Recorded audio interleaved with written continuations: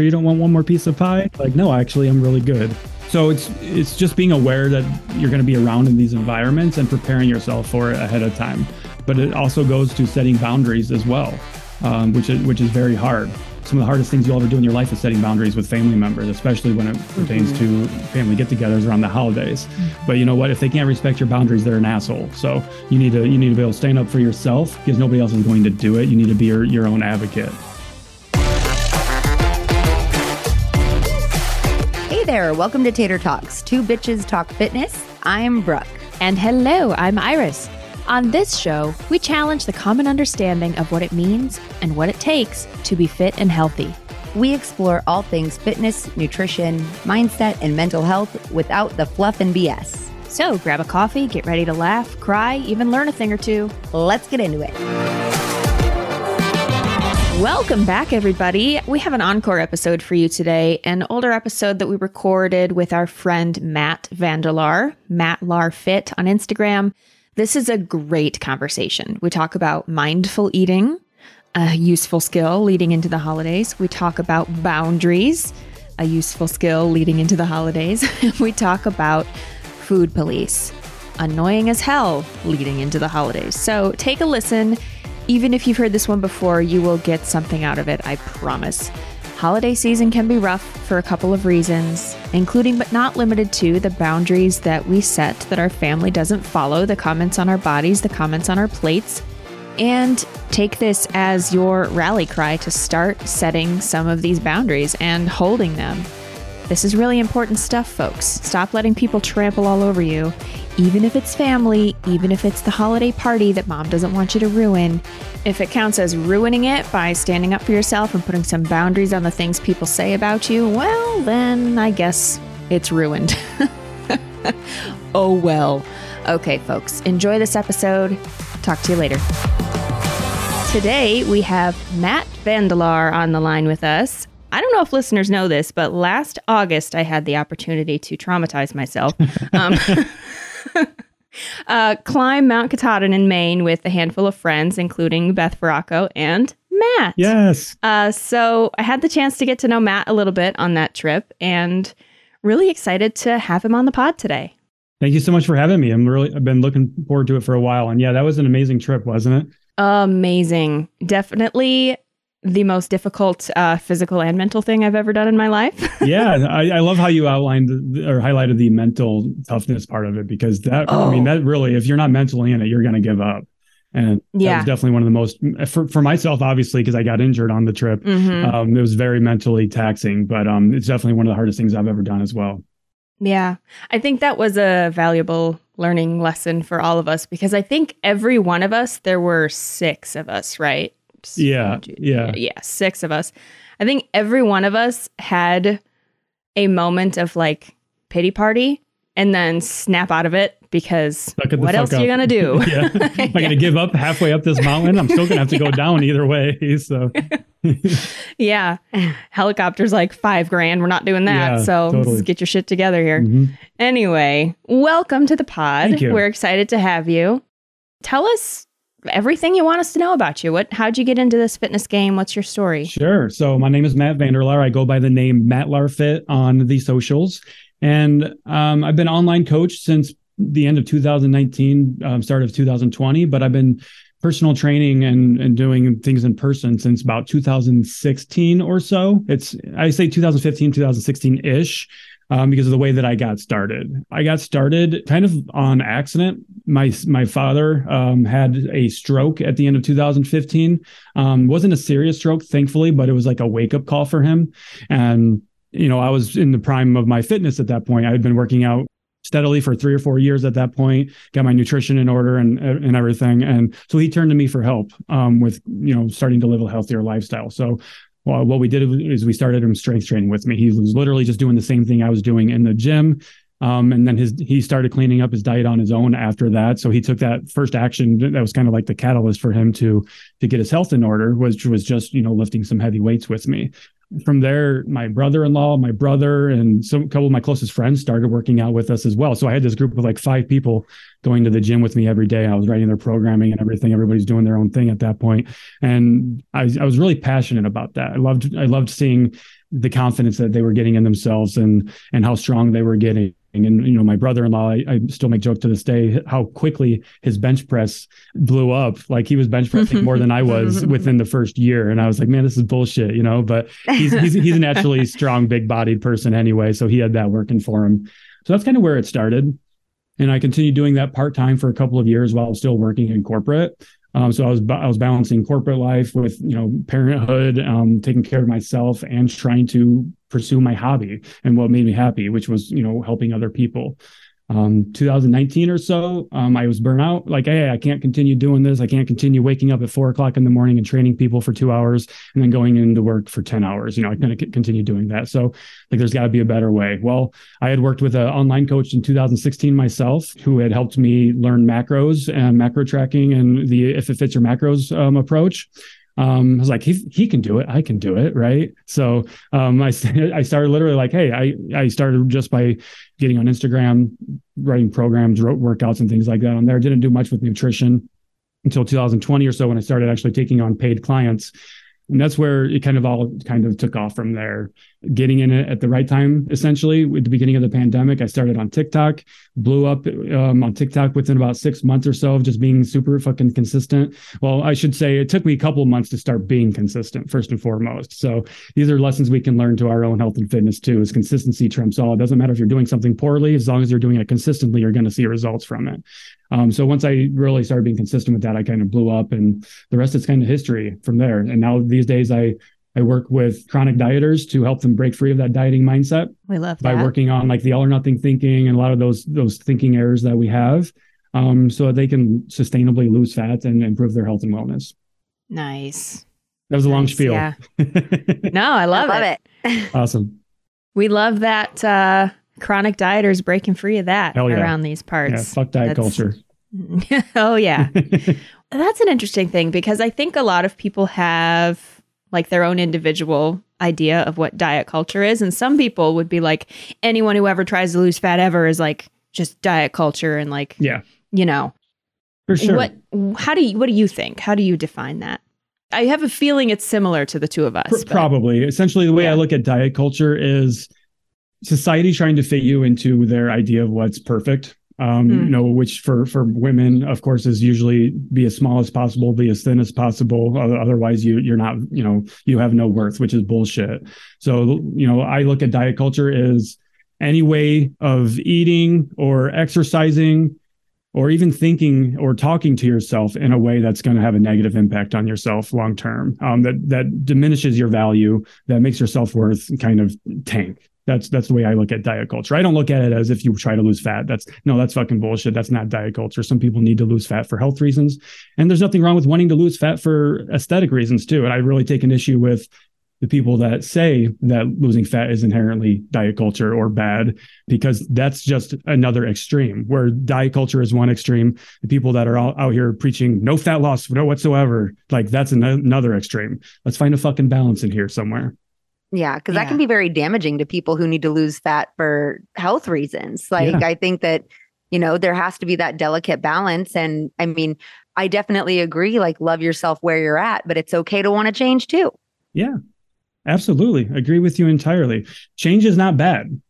If we're not changing, we're dying, in my opinion. So we should always be wanting to change and strive to be better.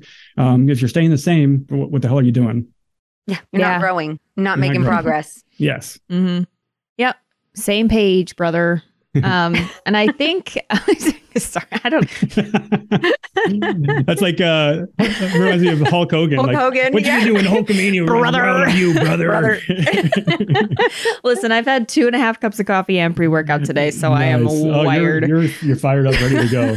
I've only had 1 cup of coffee, and I don't take pre-workout anymore, but I've been trying to wean myself off of coffee. Not wean myself off completely, just bring it down a little bit. Yeah. I never do both, except now in this deficit, my coach, Ocean, was like, you're still in a healthy range of caffeine. If you need it, go for it. And boy, today did I need it. So there we go. Mm-hmm. But yeah, we're on the same page there. And like both Brooke and I are currently in calorie deficits for aesthetic reasons. And it's hugely the mindset we approach these things with, right? Yeah, it really is. And going back to the people complaining about saying that fat loss is a bad thing, like what in my opinion, what they're doing there is they're projecting their own values onto somebody else, but they're also saying like, hey, you're okay with your body, like you're beautiful as you are, just don't try to change how you are, you know? So they're like, I accept you as you are, but only if you don't try to change yourself. And that's bullshit. Yeah. Yeah. Agreed. And it's cool to see, though, this has happened in my life, and Matt, with you, is like when you start doing the things, the people around you see how your quality of life starts to shift, and then they start doing it too, and then their quality of life starts to shift. And it's just this great trickle down effect when you do things the right way. Totally. When you do things the wrong way, it's a nightmare for everybody.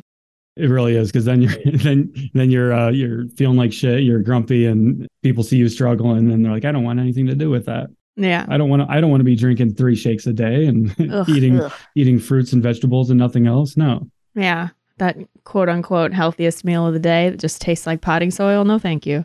Yeah. Points for whoever can guess what we're talking about. Anyway, one of the things that you incorporate into your coaching practice, which we really like and that we haven't really talked about on the podcast yet, is eating mindfully. Mm-hmm. Because we're both of the mind that even while tracking calories or tracking your intake in some way, if you're not implementing some strategies of eating mindfully, you done miss the point. Yes, totally. Because you can take just your calorie tracking, right, and track 500 calories of your meal. But if you eat it in 30 seconds without paying attention to it, what are you actually getting out of that? You're not getting any satisfaction out of that. You're not letting your body do its thing by sending the appropriate signals that you're no longer hungry. You're really doing yourself a disservice if you're not being in a calorie deficit while being mindfully, for sure. I love that. Yeah, because I know that it's what Ira said. It's like, what's the point if you're just scarfing down food as quickly as you can and you're not actually paying attention to those hungers and fullness cues? You're really not going to set yourself up for success when eventually, because the goal of tracking is not to track forever. Right. So learning to be mindful as you're tracking is so helpful. Learning and collecting data as you track, I think that's something that some people have a tendency to drop the ball on, is they're not paying attention to things like portion sizes or their hunger and fullness cues, or even just like eating without distraction. Because even with eating with distraction in front of the TV, with your phone, that can also mess with those hunger and fullness cues. So I love that you incorporate mindfulness, because I try to do the same thing with clients, because in order for them to someday not track, they need to be able to listen to their bodies. Yes, totally. We don't want our clients tracking forever. And that was the natural transition for myself, having started, well, first of all, I started doing all kinds of fad, stupid bullshit back in the day, intermittent fasting, keto, low carb, Shakeology, you name it. But once I discovered macro tracking, I was like, yeah, this is great. I can eat pizza, still lose fat and feel good. This is amazing. But of course, I didn't want to track forever. I knew that. So I did that for a couple of years, got a really good foundation there, and then just started kind of being in maintenance, really. But then I kind of discovered mindful eating, which kind of took it to a whole new level there. So, if I had a time machine, I'd go back and do it all together, mindful eating while macro tracking and things like that. When we first start working with a client, for the first 2 weeks, we put all tracking on hold, tracking calories and things like that. But what we do is we implement a mindful eating journal for the first 2 weeks to help us raise awareness to their eating habits, to their behaviors around food. This will help us identify whether somebody's a stress eater or emotional eater. Why are they grabbing potato chips at 10 o'clock at night? We can usually reverse engineer that to figure out what happened earlier in the day, what's missing from their life, and kind of fix that relationship with food. And that's really what mindful eating is designed to do, is to help you repair your relationship with food. Mm-hmm. I love that. And it's like what Brooke said too, with eating in front of the TV, right? Who hasn't done it? Who hasn't? Oh, yeah. And that's a very real struggle for many people. And it can get out of control really quickly. When you're just putting handful after handful into the bag of potato chips, you're not making any type of a connection there. You're not being mindful of doing that. Your brain isn't seeing you pick that food up. So you're not getting any sense of satiety. And next thing you know, you're 1,500 calories deep into a bag of potato chips. And you're like, holy fuck, what just happened? Where'd that all go? Exactly. I'm still hungry. And then, because chances are people aren't snacking on things like protein or vegetables. Exactly. They're not sitting there cutting their steak as they're watching TV. Yep. And that's why I suggest things to my clients, when it comes to mindfulness, hey, if you do want to watch a movie and eat popcorn, how about you portion size out the amount of popcorn you're going to eat and keep it there, not eating directly out of a bag, because that's where a lot of mindless eating comes in, is if you're just eating directly out of the bag. Always or the portion package. it out. Always portion Yes. it out. Yep. Put it in a bowl, put it on a plate, whatever you have to do. Just don't eat directly from the bag or container. Yes. Do you find that it helps people to kind of redefine what a snack is? And what I mean by that is, we have all this stereotypical snacky foods like the aforementioned potato chips or popcorn or whatever. Maybe have some of that stuff, but a smaller portion, and also have like some string cheese or cottage cheese or like cucumbers in like a Greek yogurt dip or something else that has some protein and some nutrients, and also pair it with the other stuff that you just tastes good. Totally. There's always a time and place for that. I like to call them fun foods. Diet culture will call them bad foods or unhealthy foods or off limits or whatever. No, it's just fucking dirty fun foods, Yeah, dirty foods. Like, no. Yeah. So the way we look at it with our clients is, before we start eating, is this the right food for me at the right time? And is this the right amount, right? For instance, you're not going to have a snack of potato chips before going and crushing a heavy leg session. Right. I would hope not, because you're going to feel like shit. It's not going to give you the appropriate amount of energy that you need to sustain you through that workout. So what we do then is we start looking at, okay, well, what kind of foods can provide you that nourishment and that energy to get you through that workout? So there's always a time and a place to have the potato chips and the cake and things like that. It's just, it can't be all day, every day. Yeah. Yeah, it's learning what that balance looks like, that moderation too, when you're separating serving sizes or you're, managing your portions, things like that. It's super important for people to really learn what this actually looks like, because what I used to find with clients, now not so much. I mean, when I first started doing like online coaching, like really trying to move people out of tracking calories, and what I found was that people, number one, get terrified because they're like, I don't know what to do, or their eating habits completely change when they're not tracking. Yeah. So that's something that, I've noticed, and incorporating more mindful eating over the past couple of years with my clients has been so beneficial, because then it builds that confidence that they need to stop tracking eventually. Yeah, it shows them that they can do it. And, yes. and it doesn't matter how big or small it is, especially if you're starting small, just by building up, those little small wins throughout, like, holy shit, I can do this. Like reinstilling that sense of confidence, it goes a long way. For sure.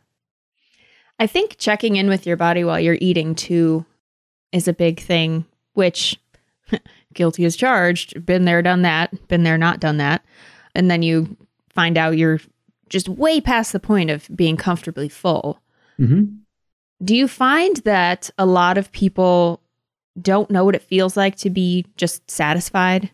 Absolutely. Absolutely. The majority of our clients have been dieting for so long that they have no idea what real hunger feels like. They have no idea what satisfaction feels like. They know what feeling stuffed feels like. They know what feeling starved feels like. They don't know anything else in between, because they're in this constant state of being famished or overly nourished in terms of how much food they're eating. There is no in between. So there's definitely a real struggle. How do you help them figure out what that feels like? So a couple of different ways. What we do is, like I said, with that food journal, right? The food journal, we log before and after we eat. So what we do a check-in with ourselves before we eat. What am I doing? Who am I with? What am I craving? What's my mental and emotional state? And then you rate yourself on a hunger scale of 1 to 10. And then you do that same check-in after you're done eating, and you see what's changed, and you do the hunger scale all over again.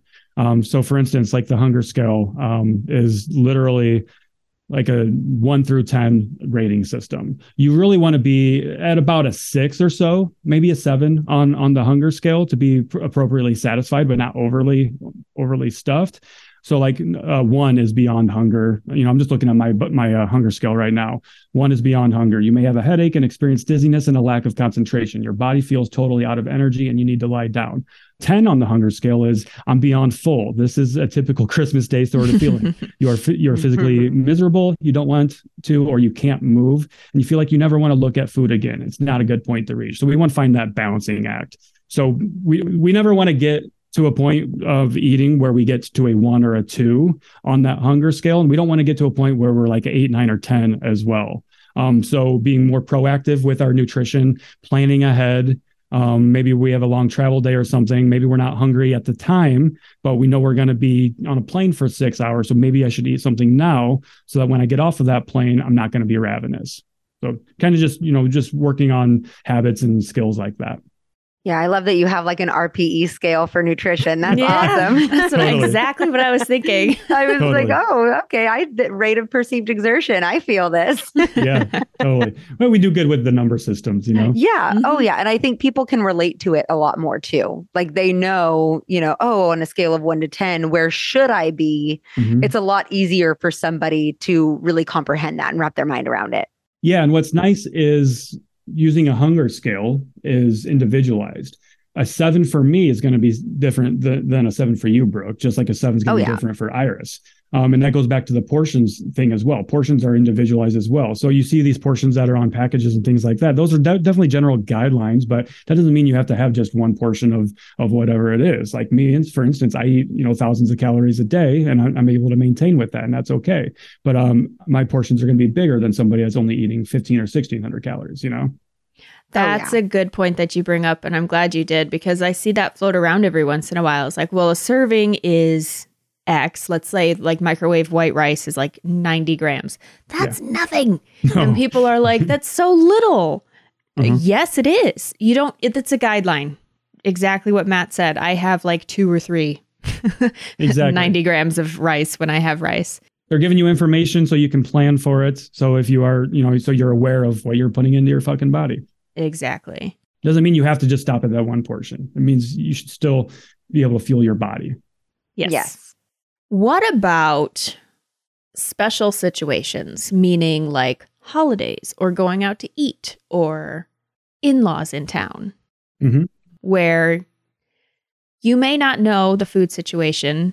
First of all, I'm glad that you brought up planning, because that is the hack that so many people fight, because they want to keep the spontaneity and the fun. And I would fight that, because I think you can do both. It just takes a little bit of practice. But let's talk about like the more special occasions and being mindful when you have like literally no idea what kind of food is going to be there, what kind of family drama is going to be going on, any of that stuff. Totally. So especially with the family drama and holidays and things like that, that can be very triggering for people, and make us want to stress eat and things like that. Or we get the food police, right, from our relatives and friends and things like that. So it's a slippery slope. Food police and food pushers. Yeah, exactly. Just have one more piece. You sure you don't want one more piece of pie? Like, no, actually, I'm really good. So it's just being aware that you're going to be around in these environments and preparing yourself for it ahead of time. But it also goes to setting boundaries as well, which is very hard. Some of the hardest things you'll ever do in your life is setting boundaries with family members, especially when it pertains to family get-togethers around the holidays. But you know what? If they can't respect your boundaries, they're an asshole. So you need to be able to stand up for yourself, because nobody else is going to do it. You need to be your own advocate. Yeah, absolutely. And I know that from, personal experience. Hey, Brooke, why don't you have this? For example, my former fiance and I, we would go to his family's get-togethers, and everybody brings a dessert. And everybody expects everybody to have a piece of everyone's dessert. And of course, there have been times where I've grabbed one dessert, and it's like, oh, well, you need to try this. You need to try this. And so it can be very hard to lay those boundaries. But as Matt said, like, if they respect you as a person, they're going to follow your boundaries. Yeah. I don't care if it's your mom. I don't care if it's your favorite cousin. I don't care if it's the person you think is your best friend in the whole wide world. If they don't respect your boundaries, they don't respect you as a person. Absolutely. Agreed. I don't care if they think your boundaries are crazy. If they don't respect them, they don't respect you. That's something I'm very passionate about. Extremely passionate about. We're on the same page there. Yeah. Yeah. And also the fact that once you set a boundary, it is your responsibility to hold it. Yes. And like, in a perfect world, everyone would respect it and it would be fine. But unfortunately, that's not how it works. So we have to be firm in our boundaries. We have to be strong in our convictions, as they say. Yeah, I like that you say that, Iris, because I mean, it really is about following through. If you set that boundary and you tell that person, hey, this is my boundary, you have to follow through with that if they try to cross it. Because that's something that I've noticed with, my clients and things like that, is they're like, well, I set this boundary, but they crossed my boundary. And it's like, no, it's your responsibility to enforce that boundary and let them know, there are going to be repercussions for your actions if you do that. I'm not going to come over, or this is where my boundary starts, and this is following through with that, I think, is the most important thing. Mm-hmm. And I mean, set them all day. Best case scenario, they may have just forgotten. They could just need that reminder, and that's to approach it with kindness at first, But if they're consistently disregarding your boundary and pushing your boundary, then it's time you actually need to be a little bit more stern with them. Mm-hmm. Yeah, or have a serious conversation. Sit down and say, "Hey, listen, I want your support on this, but if you're going to continue to do this, then we're going to have to take a break. We're going to have to create some space here." Yeah. Absolutely. Like you said, like, hey, Aunt Sally, like, I love you, but I really, it makes me feel uncomfortable the way you talk about my body or what I'm putting into my body. I really just would appreciate it if you kept those comments to yourself. If she can't respect that, then it's like, okay, well, I'm either not going to come over here anymore, or depending on who's hosting the get together, you're not going to be welcome here anymore.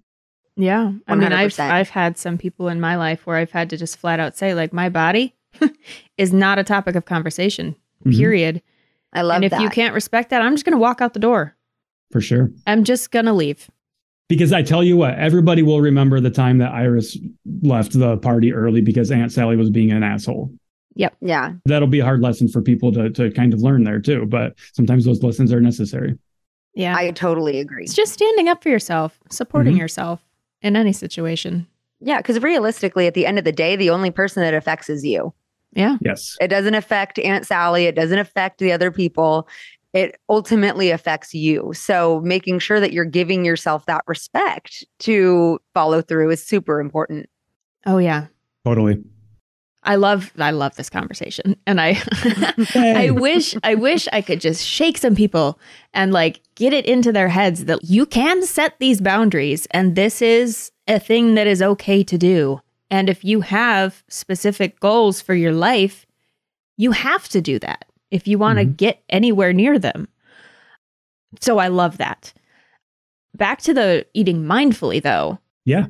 In a situation where you just don't know what's going on, what would you tell people concerned about that situation? Yeah. So the food situation is completely out of your control. You have no idea what's going to be there wherever you're going, right? Mm-hmm. That's okay. If we can't get an idea of what's going to be there, we are still going to just try to be mindful. So whatever the food that we eat, I don't care if it's cake, pie, whatever, we're going to eat it mindfully. So we're going to sit down with our feet on the floor. Feet in the seat is a saying that we like to say, and we're going to eat it mindfully, but we're going to slow down while we're doing it. We're going to eat with our non-dominant hand because that's going to fire up a different section of our brain, and it's actually going to make us think about the food that we're eating. It's going to give us that more perceived value. So we're going to switch opposite hands for our utensils. We're going to chew our food and we're going to savor our food. We're going to try to pull out the flavors of the food, the textures of the food, the temperature of the food. We're just going to focus on the food and then eating it, enjoying it, and how it's making us feel. No matter what the food is that you're eating. I don't care if it's a chicken breast with broccoli or if it's a piece of pie. It doesn't matter. We're going to eat it mindfully. Mm-hmm. Yeah, I'm totally taking that. That non-dominant hand thing really was like, whoa, hold on a second. And now you're learning a new skill too. I'm learning a new skill. Look at that. My clients better watch out. I'm going to be unstoppable. Yeah, there you go. I love it. Love it. Yeah, I love that. It's kind of the same idea as like journaling, writing things with your hand instead of poking it in on a phone. It forces you to slow down and actually pay attention to what you're doing and process it in a way. Process the food you're eating. Yep. Yeah. I know when I do my journaling, I hate writing. So I journal on my computer and I actually leave voice notes for myself as a way of journaling. But when I write it down on paper, it just has more of an impact, I feel like, because it's you're actually having to think about it. I can type 100 plus words a minute. So I can clear my brain very quickly, but I'm not actually processing that stuff. Yeah. That Mavis Beacon taught you well. The thing that I find when I'm journaling, writing, which I don't do that often, admittedly, but when I really need to get something out of my brain, I do write it with my hand. But because it's forcing me to slow down, I'm able to see how ridiculous I'm being sometimes. It's like, did you really just think that? Like, come on now. For sure. And mindful eating isn't just about eating. It's really just raising awareness to every aspect of your life. When you start practicing just being mindful, it's going to trickle down to every aspect of your life. It's going to impact your personal relationships. It's going to impact your professional relationships. It's going to impact the way you talk to yourself and the way you think about yourself. because you're just slowing down. If nothing else, just please slow down when you're eating, and that's going to have a big impact just right there. Mm-hmm. Oh yeah, for sure. And on that note of slowing down too, something that I like to do is seconds, right? Everybody wants seconds. Everybody wants a second plate. That's okay. But what we do is we wait 15 minutes and then we get the second plate, but it's a half portion of what we had the first time. Most of the time, in my experience with my clients, is they don't actually want the second plate if they give themselves that 15-minute pause. So implementing a good pause or stop is really important too. And that can go not just to just your eating, but that can go into triggering situations when maybe you're having an argument with the spouse or something. Just a 5-second pause, collect your thoughts, slow down, breathe. And that has a big impact instead of just lashing out the first thing that you say. And then you're like, fuck, why did I say that? That was such an asshole thing to say, you know? Yeah. Yep. The power of the pause. Mm-hmm. The power of the pause. I like it. Forcing yourself to take that pause and actually think about what you're doing. And that's uncomfortable. That's uncomfortable, forcing ourselves to slow down. Especially when we're in a fight. Especially when we're in a fight, for sure. So mindful eating is uncomfortable at first. Practicing mindfulness is uncomfortable at first. But in my opinion, the opposite of mindful is mindless. And that's pretty fucking uncomfortable too. Yeah. You know, when you start to focus on mindful eating, it really does transpire throughout your life, because then you can practicing that while you're eating, you can practice that, you know, with a partner. You can practice that with, I know a lot of parents that listen to this, so you can practice it with your kids before responding to your kids, really just making it so you're not as reactive, you're more objective, I think is so important. You're not letting emotions run the show anymore. Yes. Yep. Got to bring in logic. Logic prevails. You got to bring in logic. We do. Yeah. Reactive living really just bites people in the ass. Totally. Over and over and over again. We're just reacting to everything. And a lot of times those reactions are just blown way out of proportion because we're not taking that time to pause and be mindful about what's going on. Nailed it. And then it just makes everything worse. And you're right, it is uncomfortable in the moment. But like any skill, we get better at it the more we do it. Yeah. It does take practice. And I think that's what a lot of people get wrong too, is when it comes to skills, they want to be good at everything right away. Like they expect to be fucking perfect. And we're already setting ourselves up for failure right there by you expect to master a skill the first time you do it. Like who has ever done that other than maybe like child prodigies or something, right? I mean, literally. Yeah. And I think too, with mindful eating is maybe newer to me in the last couple of years, really. It's probably 2021 is when I really started to learn more about mindful eating, because I was noticing with my clients, they were really struggling. And it was because they had a really poor relationship with food.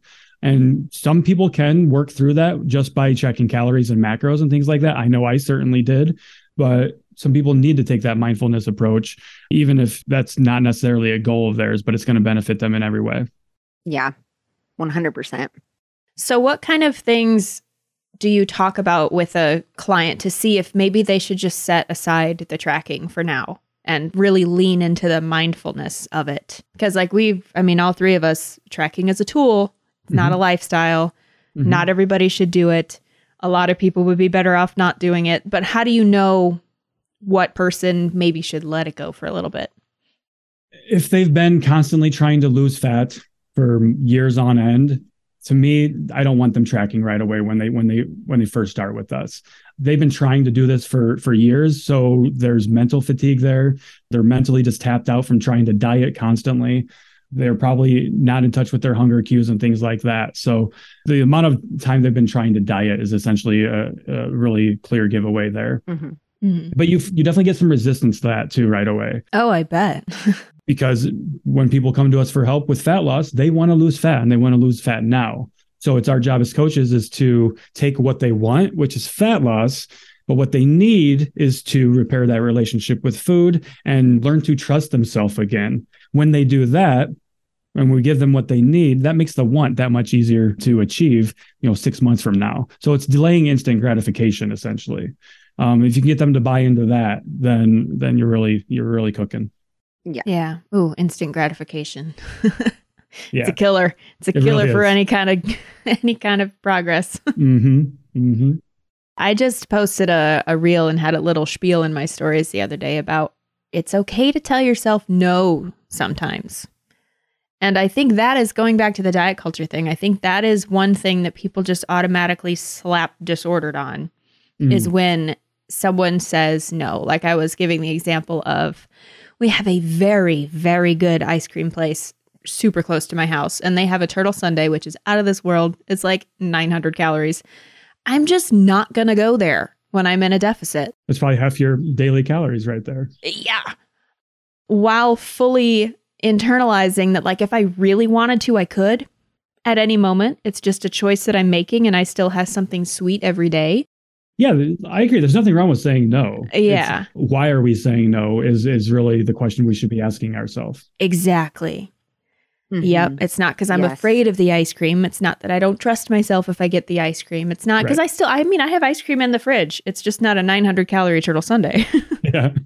Sure. I have to ask, what ice cream place are you talking about? So I don't want to say because it's like hyper local. There's one like 2 minutes from my house, and then there's another like 10 minutes from my house. We don't really get a lot of that up here in the Pacific Northwest. We're popular for coffee, not ice cream. Sure. Yeah.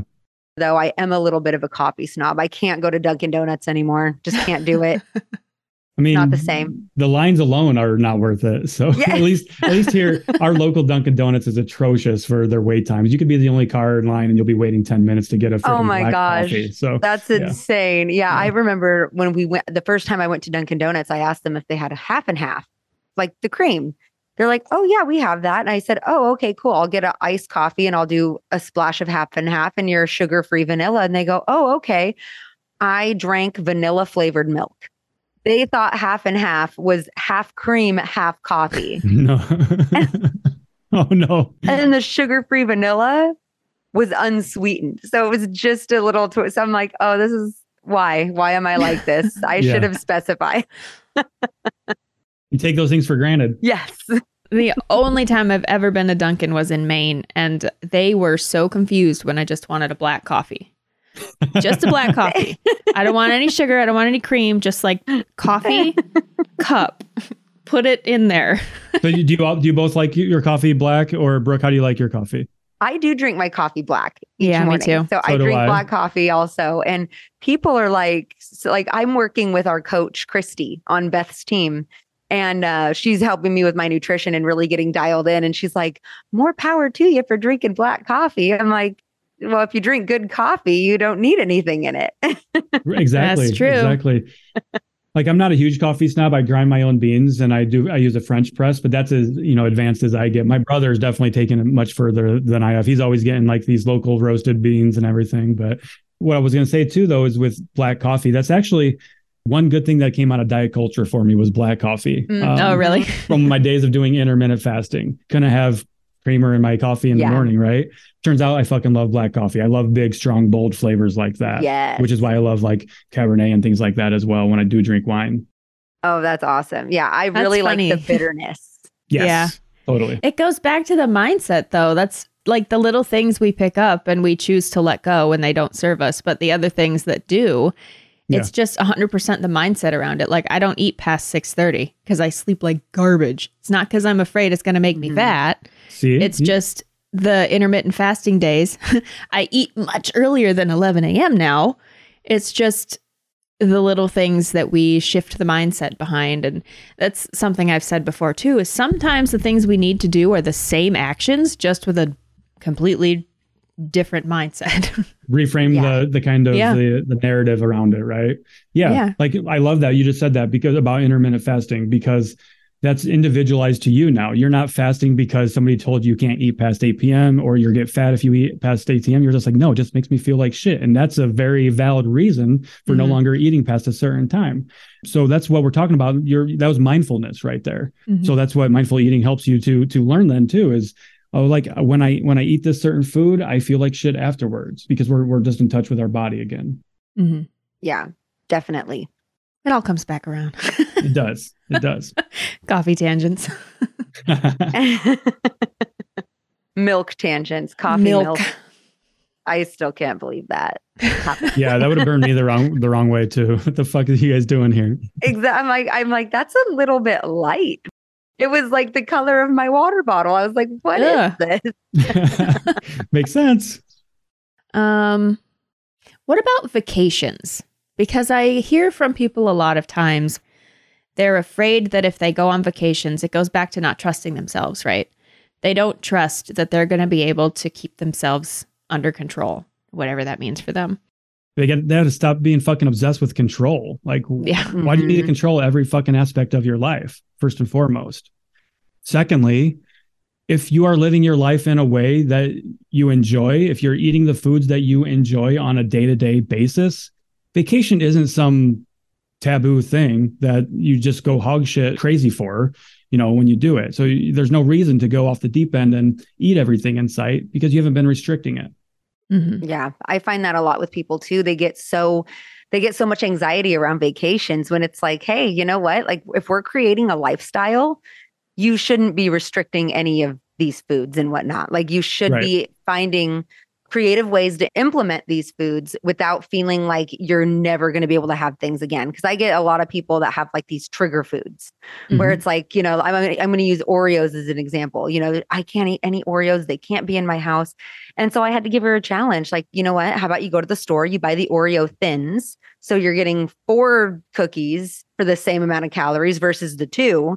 And I want you to have that every single night. It's very much like Beth's Candy Challenge in October. And then halfway through, they get to night, 6 or 7. They're like, well, I could give a shit less about these Oreos. And so that's the goal. Like when you go on vacation, if you've been restricting, of course you're going to get anxiety because you haven't transitioned your mindset into making this a lifestyle versus just another diet. Mm-hmm. Yeah. And we see that with our clients too. When we do that exposure therapy is halfway through the experiment, they're like, oh my God, this bag of Halloween candy has been sitting here and now it's New Year, like I haven't even touched it. It goes back to living a life that they need to escape from with vacation too. Because many people use vacation as an escape from reality when that's not necessarily the healthiest way to go about it as well. Mm-hmm. Mm-hmm. I know I've definitely done that. As much as I love to travel, I used to use travel as a way to escape and to get away from, the day-to-day responsibilities I was having and all the stress and everything that I had, until I learned how to actually cope with those stressors and those triggers that were happening on a day-to-day basis. Now I can actually use travel to fucking do the things that I enjoy and to feel good and just make new memories rather than escaping. Yeah. And I like that you use that word escaping because I feel like that's exactly what people kind of internalize. It's like, oh, I can go completely off the rails because I'm escaping my reality. I'm escaping my day-to-day life. And so I think that when you really hone in on the fact that it's like, no, in order to have a lifestyle, you need to be including these foods that you'd be eating on vacation. And just because you're on vacation doesn't give you the excuse to eat like an asshole either. Right. Mm-hmm. Yeah, totally. And you can use the same vacation analogy and apply it to weekdays versus weekends, right? Yes. Same fucking thing happens there, where people lose their minds on the weekends and they go balls to the wall and eat 4,000, 5,000 calories. It's because during the week they were saying, I can only have 1,200 calories, or I can't have cake during the week because that's bad, or that's weekend food. You're labeling foods and you're creating these really shitty relationships with food. So again, when you finally do have that freedom and when you're outside of your norm, you're going to lose control. Not to mention with the restriction, the mindset piece, but also the physical piece. Your hunger and hormones get whacked when you're in a calorie deficit. Totally. And it's no surprise that when people, think they're monitoring themselves, they're absolutely not, because their body is telling them, feed me. Yep. You can try to work against your body as much as you want, but that's going to be a losing battle every time. Yeah, I was going to say eventually that's going to catch up with you and it's going to bite you in the ass, because I know that, with weekends, like that can be very difficult for clients, when you're out of your routine. And so one thing that I really like to say is if you're planning to go out a ton during the weekend, like you need to really start focusing on how are we going to set ourselves up for success. Like on my Instagram, every Thursday, I say, hey, let's start thinking about the weekend. What is this going to look like? Are we going to have a high protein breakfast like we normally do during the week? What are we going to do or I have people just flat out implement a weekend routine. Hey, what do you want your weekend to look like? At your best self, like when you imagine yourself at your goal, where you want to be, what habits does that person do on the weekends to make sure that they're continuing to keep this a lifestyle. And a lot of people are a little bit taken back from that. They're like, well, and that version wakes up, eats breakfast, goes on a walk. It's like, okay, well, if you want to be that version, you're eventually going to have to start somewhere. So you might as well start now. Yeah. Yeah. Totally. And one of the biggest things with the weekend routines, to kind of add on to that too, is bedtimes. People stay up later and sleep in later. That's going to throw your entire routine off as well. So we do need like you said, we need to maintain some type of normalcy and some type of structure to our weekends. Yeah. We're humans. We love structure. We love structure. Yeah. And we need some. I mean, when you think about children without any structure are the worst children. Totally. Kids need boundaries. Kids need structure. We're in some ways no different. Yeah. And we can still have that fun and spontaneity and just going where the wind takes us to a certain extent. But it sometimes comes back to like, if you have a goal, something's got to change here. Exactly. Something has to, there's like this dance between willpower and, making things work for your lifestyle. Or not willpower is maybe not the right word, but some kind of discipline. Cognitive restraint. That's what I'm looking for. We've talked about that before. Some kind of restraint, some type of self-monitoring, and also the internalizing that freedom that like anything fits, just not all of it all the time. Exactly. I had posted a meme.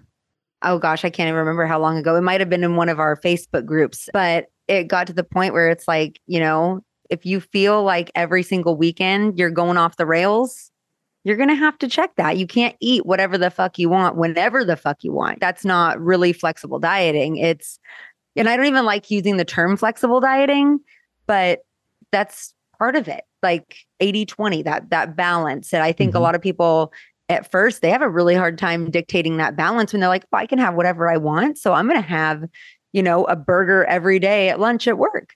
And that's actually really normal. Yeah, it's very normal. Yeah. Yeah. Because the novelty of it, it'll wear off after, like you said, it's what we do with the exposure therapy with our clients. They're just going to get sick of it. Most people will get sick of it. Yes, definitely.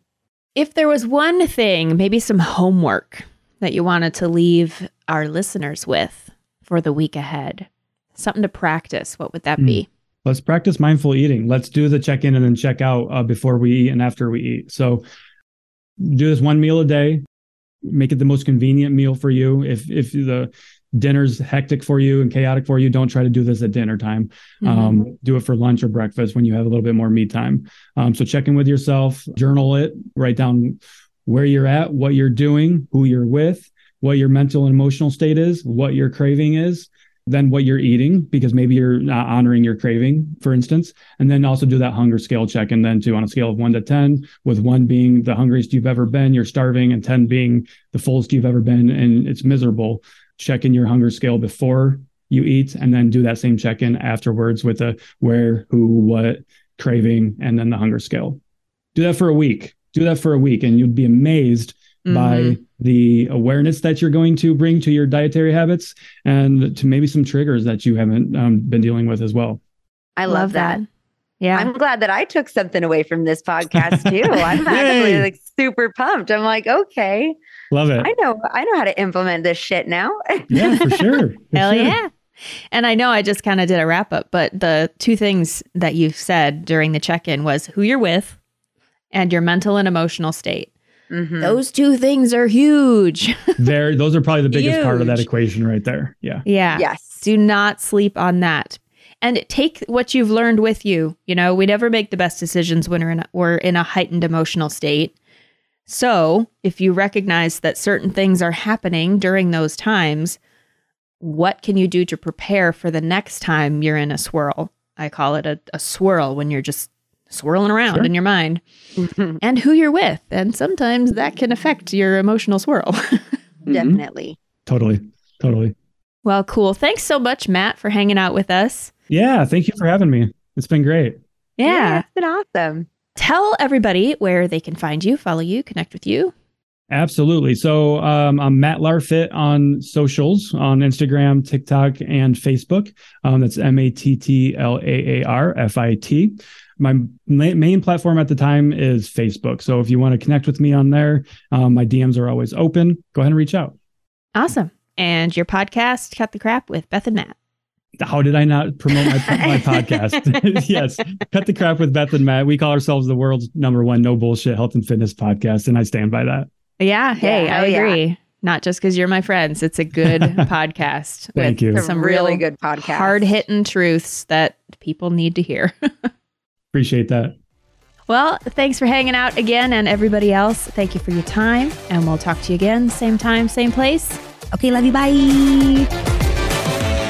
Thanks for listening to Tater Talks, 2 Bitches Talk Fitness. If you enjoyed the show, let us know by writing a review, subscribing wherever you like to listen to podcasts. Find me, Iris, on Instagram at Iris Deadlifts.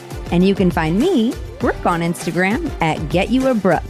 We'll talk to you soon. Nice. Nice.